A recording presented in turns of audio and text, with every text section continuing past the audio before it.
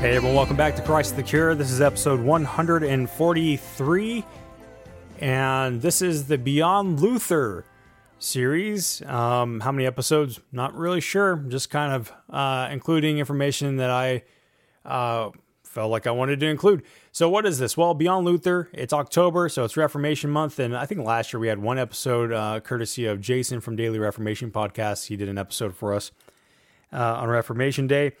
And I didn't want to join in just for the sake of joining in. So I thought, let's talk about everything but Martin Luther. Everyone's talking about Martin Luther and the 95 Theses, and that's good. But there's a lot of moving parts in the Reformation. A lot of reformers who came before and a lot of reformers that came after Martin Luther, even at the same time as Luther, doing the same things in different places. And so I think that it's worth pointing out. And so today we're going to do part one, the Renaissance and the Humanists, which is kind of a misleading title. But we'll get into that here in a second. Since we're talking history, you can well expect that I will mispronounce things because not only am I Texan, but I have a weird way of pronouncing things anyway. So let's get right into it. So often whenever we think about the word Renaissance, we think about the various famous artists, right? Leonardo da Vinci, Michelangelo, and all of them. But this is really kind of a shallow or narrow view of the Renaissance. And so we need to understand what the Renaissance is because it had a drastic effect on the Reformation. So much so that we don't really discuss it, but we should. The Renaissance was a complex movement, had very debatable and currently debated aspects. The Renaissance and the Renaissance men and humanists had a major impact, and we'll see that here in a little bit. So the Renaissance is a term that describes various developments in the Western cultures at the end of the Middle Ages. It is usually said to have begun, it's kind of hard to pinpoint a certain time because that's history, but it's said to begin at in the second half of the 14th century in Italy. So the Renaissance had a major effect on all people in the educated class. In French, the term means rebirth. So here we see one of the particular notions of the Renaissance, that is a rebirth of love and awe for Greek and Roman culture, right? Ancient Greek and Roman cultures. So some attribute the rebirth to the discovery of classical literature of the Greek and Roman world. And we see also a revival or rebirth of classical thought, expression, action, even grammar, rhetoric, poetry, history, philosophy, etc. So these humane studies placed an emphasis on the communication of human beings via various expressions of thoughts and values, and this became known as humanism. So humanism is kind of the class that expressed Renaissance and how they applied Renaissance to humanity, the humane studies, right? So this was coined in the 19th century, and so we need to remember that this isn't modern humanism, and we need to remember that as we go through this. It's not modern humanism that rejects the Christian worldview, but to the contrary, many humanists were pro-Christian. So whenever we talk about this individual was a humanist and this individual was a humanist, in this time period, we mean individuals who saw the need to apply Renaissance principles of culture, art, literary style, everything to humanity, essentially, to kind of boil it down. So it was this group of cultured individuals that would actually bring about the verbiage of the Dark Ages, and they refer to the Middle Ages as the Dark Ages. So if you ever want to know where that came from, it came from the humanists. So one of the staples of the humanist movement, or the ideals of the Renaissance, was that it moved the Christian life to the here and now, in the present time. The Middle Age tend to look ahead at, eschaton, hell, heaven, and those things in the end. But the humanists saw a need to bring all the stuff of the Christian worldview into the culture instead of letting the culture die while Christianity looked to the end of the street instead of the road they were currently on. There's an analogy for you. So there was a heavy fixation on Greek and Roman thought, as I mentioned already. And this included Christian humanism, where Christians would optimistically engage in various passions such as art, music, literature, government, etc. And really, it didn't sit well with the average or ordinary ideal of the monastery. And you'll see this dynamic appear in this time period where the monastery life and humanism were very counter to each other, because monastery life was you lived separate, you were apart from culture, and with humanism it was, no, we integrate the biblical worldview into culture. So to go back to ancient sources, that's kind of the key idea here. Christian humanists wanted to go back to all of the sources, including the Christian sources of the ancient days. And so here we find the entrance of the Greek New Testament, the early church fathers, over and against things like the Latin Vulgate and tradition. And we have to remember that the Latin Vulgate ruled in the West for 1,000 years. And so this became a really big deal. It was a big deal to go back to Greek and Hebrew, as we'll see later on. Now, the ancient world became ideal over and against the Dark Ages. Remember the Middle Ages. And so the humanists are the ones who encapsulated the phrase ad fontes, or back to the sources, which most of us will recognize as a battle cry of the Reformation. We're going ad fontes, back to the scriptures, back to the early church. We're reforming. So that comes from humanism, comes from the Renaissance. With the desire to go back to these ancient sources came an interest in philosophy. And much of the humanist movement were extremely opposed to scholasticism. Even the reformers had very heavy distaste for scholastic theology. And to briefly define that, scholastic theology was the name of theological teachings which were predominant during the Middle Ages in the Western Church. And they were characterized by seeking to reconcile faith and reason. They formed systematic theology, but most importantly, which is the big distinctive, they were heavily influenced by philosophy, specifically the writings of Aristotle. So in some areas of the church, Plato was preferred, but Aristotle dominated the West. And we see this characterized in Thomas Aquinas, who was the theological giant of the Middle Ages of sorts. He was a scholastic theologian. He had a lot of Aristotle in his writings. So back to the humanists. The humanists preferred Plato over Aristotle. And so they found the developments of scholastic theology to be more philosophical than scripture. So there was this dynamic of, well, we prefer Plato over Aristotle, but also you have too much philosophy in your theology. So especially whenever it came to in relation to Augustine, Aristotle versus Augustine became a big thing where Augustine was pit against Aristotle, and Augustine was championed by many of the humanists. And we'll find that the Reformed branch, even the Lutherans, heavily were influenced by Augustine. So here we can summarize Christian humanists in that they looked down upon the Dark Ages. They believed the spiritual golden age of the day was the apostles and the early church, and they had a bias towards Plato over against Aristotle, which fundamentally challenged the most developed forms of scholastic theology. We have to understand that scholastic theology was a big driving point for things like the Treasury of Merits, indulgences, things of that nature. So to challenge scholastic theology was to challenge a really bedrock ideal that had formed in the Middle Ages. So to name all the humanists would be absolutely impossible. So we'll briefly talk about some of the key players. So the first one worth mentioning is Lorenzo Valla, who lived between 1406 and 1457. He was a humanist who was a priest. He favored Augustine, as we talked about. He engaged very heavily with the Greek New Testament, along with holding various critiques of Catholic tradition. He had two works that were notable. And one of them, he made it a point to expose the donation of Constantine, which is a document, as a forgery. Now, this document arose in the 8th century and it claimed to be from Constantine to the 4th century Pope. And in this document, Constantine supposedly acknowledged that the Pope was superior to the Emperor and granted the papacy the right to govern the city of Rome and the territory of Italy. So for 700 years, popes used this document to claim authority of the papacy. And Valla, in his work, went directly after this document, claiming it was a forgery in 1440. In this work, he claimed that the papacy needed to renounce its political position and become a spiritual institution. He also had a work that would be dramatically important. We can't stress this enough. His annotation on the New Testament. So this wouldn't be published until 1505. It was published by Erasmus. We'll get to him in a little bit. But it was a comparison of the Greek New Testament and the Latin Vulgate, in which he noted the Vulgate's errors. And because of the Vulgate's status as, quote unquote, the Bible for the 1,000 years, this became a major point of contention. And it put him on the hot seat of Rome. His works ended up being condemned, as you would expect, and we'll move on from there. Sebastian Brandt of 1458 to 1521 was from Germany. He was a proponent of the empire over the papacy. So he saw the Roman Empire as being superior to the papacy, and he saw the need for the emperor to step in and reform the church. Of course, with things like the donation to Constantine, that wouldn't be even possible. So he made his own works, one of them called The Ship of Fools. He had he had variety in this document. Some of them were about eschatology. But in this, he condemned the lives of priests and he referred to them as the devil's excrement.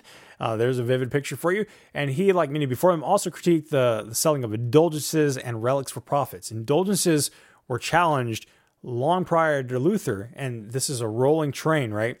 So moving on to our next man. Goodness gracious, these names sometimes. Faber Stapulensis is what he was known as from 1460 to 1533. I can't pronounce his French name. He was French. He was a zealous reformer who absolutely despised scholastic theology. He focused on the grammatical historical method of interpretation. That's the interpretation, the hermeneutics that we learn today. You focus on grammar, you focus on the historical context. And his views, you have to remember that scholastic theology, I didn't notice earlier, scholastic theology had a major emphasis on allegorical readings of the text, for sure. Anyway, his views in terms of the grammatical historical method of interpretation were shared by many of the later reformers. That was a big staple for all the reformers. In his work on Paul's letters, he denied the place of any human worthiness or merit in salvation, contra the systems in place, which was heavily meritorious in various facets. He also challenged the Mass, or specifically the doctrine on transubstantiation.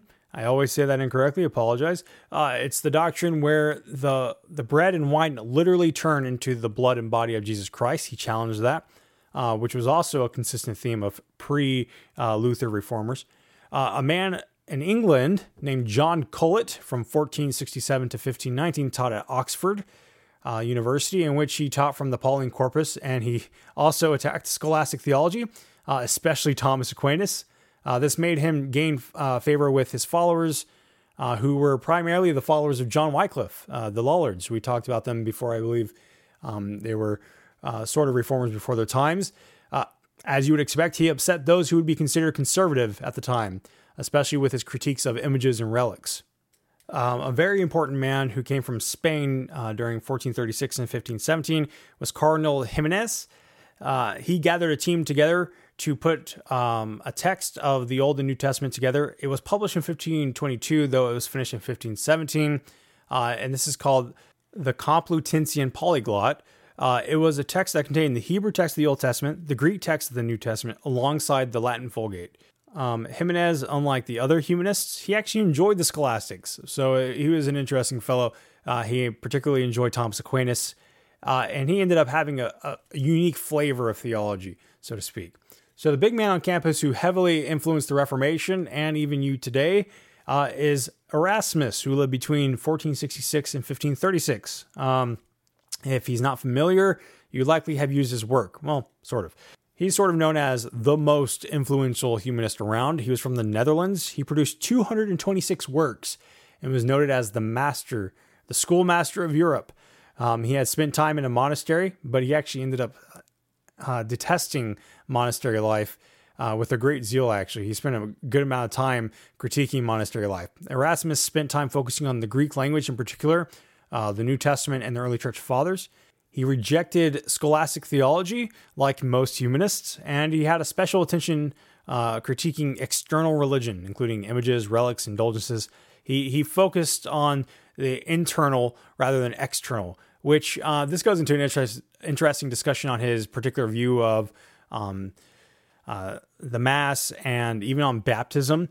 He seems to imply that rebaptism is completely acceptable if you have an internal reality that wasn't there before. And then on the doctrine of Mass, well, there's a debate over that, but he seems to kind of almost deny transubstantiation a couple times.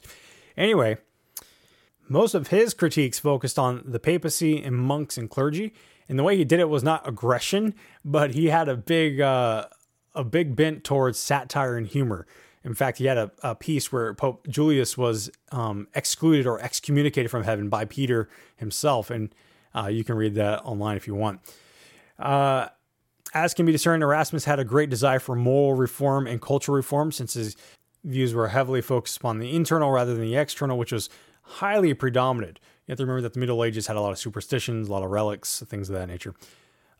Erasmus's most famous legacy is his work on the New Testament. It was Erasmus who published Vala's Annotations, as I noted earlier, and he published his own edition of the Greek New Testament in 1516, which would be later known as the Textus Receptus. If you don't know, that's the basis of the various Greek texts that led to the King James Version of the Bible. In fact, there was a recent debate on the Textus Receptus with Jeffrey Riddle and James White.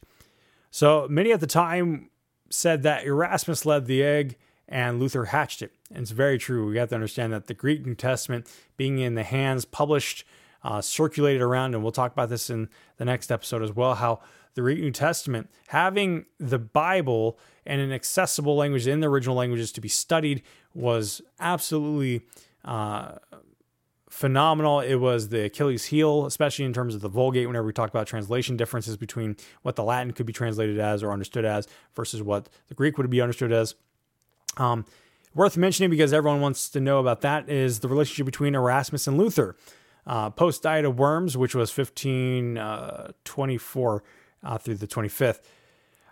So while Erasmus desired a peaceful reform inside the church, he initially supported Luther and he encouraged him initially, but then Luther became more violent, more severe in language, and that repelled Erasmus. So essentially, Luther repelled Erasmus, and in 1524, Erasmus published a book called The Freedom of the Will. He was encouraged by his peers to publish this book, which was actually a critique of Luther's Augustinian theology. Erasmus argued that conversion and salvation were a shared work of human free will and divine grace, and grace was essential, but free will must cooperate with it, and man could reject it at any point. So Luther's famous reply, which most of us know, was the work The Bondage of the Will, where essentially he restated Augustinian theology on sin, grace, and predestination. Now, Erasmus, like most humanists, actually remained Catholic, and that's what we see is that a lot of the humanists prior to the Reformation either died before they had to make a decision, and then there were some that were off put by what happened post Diet of Worms, so to speak.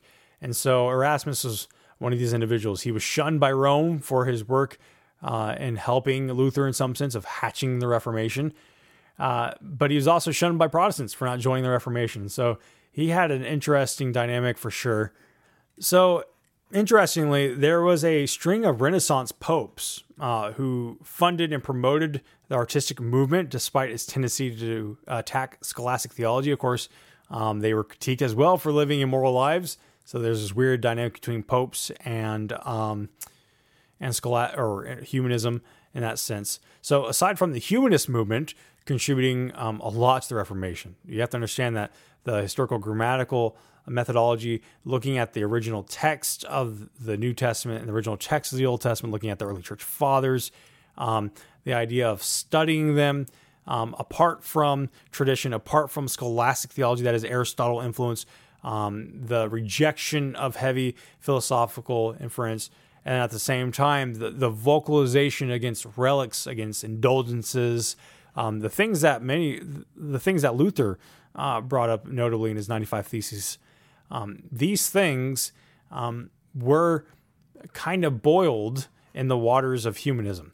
Humanism desired for the culture to be educated, the culture to be cultural, to be culturally rich, rather.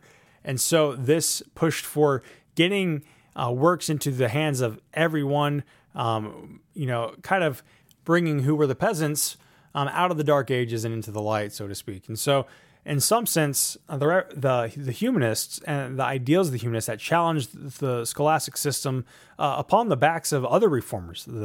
You have Jan Hus and you have Wycliffe, you have other individuals who came prior who also challenged these things. And so they built on these foundations, they pulled from original sources, and this swept over everything like a wave. Now, like I mentioned previously, a lot of humanists ended up remaining Catholic.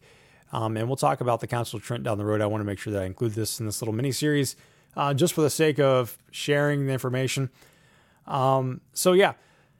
Because of interpretation, challenging scholastic theology and biblical languages, there was numerous individuals prior to 1517 who were working for reformation and revival of the church. In fact, they wanted to revive the church. They wanted monastery life to be corrected. They wanted the papacy to be corrected. Some of them wanted the papacy to become spiritual more than political, because you have to realize that there was a lot of issues within the medieval period or the Middle Ages, where, popes, kings, and land, it was primarily about power. So there was a recognition of this. There was a recognition of immoral lives. There was a recognition of the papacy's claims of infallibility being false. There was issues with indulgences. There was issues with purgatory. There were issues with, you name it. Basically anything that the reformers brought up had been brought up prior to 1517. But what is interesting too, I think, is that the idea of Mass or taking communion was a major point of contention, where in the Middle Ages, only those who were clergy, the priests, could partake in communion, while the laity, the common folk, just kind of had to watch. It became a spectator sport. And a lot of them saw this as Arianism, right? They saw this as a problem, because if it did convey a type of grace, then the laity needs it just as much as the clergy, if not more, right? If the argument is that the clergy is a higher class of people and the laity are kind of these peasants who are a little bit dirty, right? Then they need this grace. And so that was one argument from that particular angle. What we see later on too, with the same idea with indulgences, Martin Luther critiqued this, especially, I think he put it the most concisely, was essentially, if we have to buy indulgences and the Pope can freely grant them, but he just makes us purchase them, then why not just give those blessings without a type of payment? So we start seeing this idea, this pushback against relics as well, where these ideas of all these external superstitious type ideals, and we'll get into more of that here in a little bit. So prior to 1517, there was a lot of movement, a lot of moving parts, a lot of contributions. There were the backs of those who came prior. There was humanism, which challenged scholasticism and brought about the Greek text, the Hebrew text, which became a boom in giving the Bible in the modern tongue to various individuals. Martin Luther with his German translation. You had Tyndale with his first edition of the English New Testament, which was absolutely phenomenal for the Scottish Reformation and for England whenever it was smuggled over to England. And then, of course, you have the Geneva Bible, which was an English translation over in Geneva, and it still impacts. It was the first study Bible of its type. And then, of course, you have the Cloverdale Bible, which was finishing the work of Tyndale, and that it included the Old Testament. And then you have the Matthew's Bible. Basically, you see this boom and Bible translation, giving the Bible into people's hands, and this emphasis on we need to go back to this instead of just listening to that. And so that was a major Reformation principle. What does the Scripture say?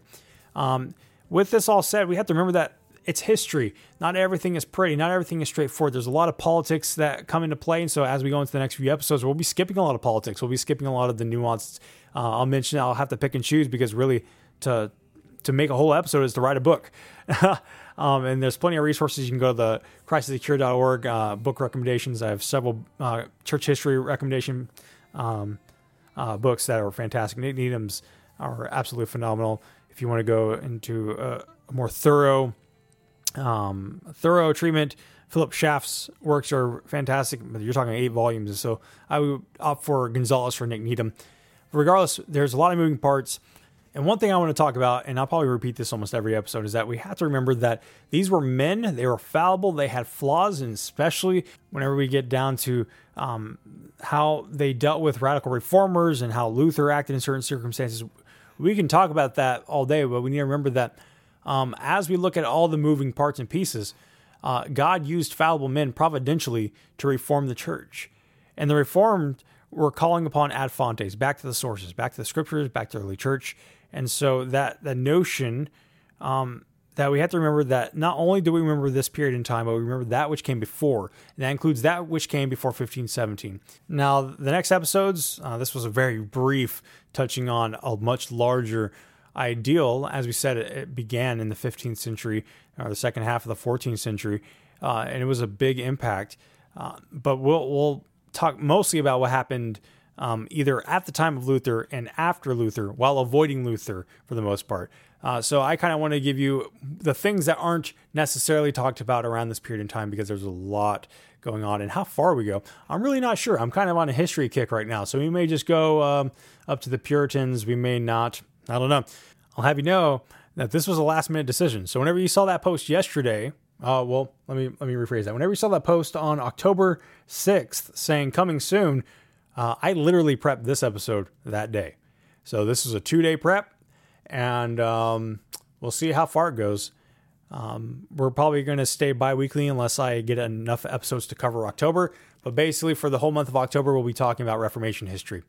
So that's it. I hope you get encouraged to dive more into this. There's a lot here that I couldn't cover. So get your church history hats on and go buy some church history books, and let's dive in. Let's appreciate what the church has been doing since the beginning till now, because there's a lot of church history to look at. So God bless you all and have a wonderful, wonderful weekend.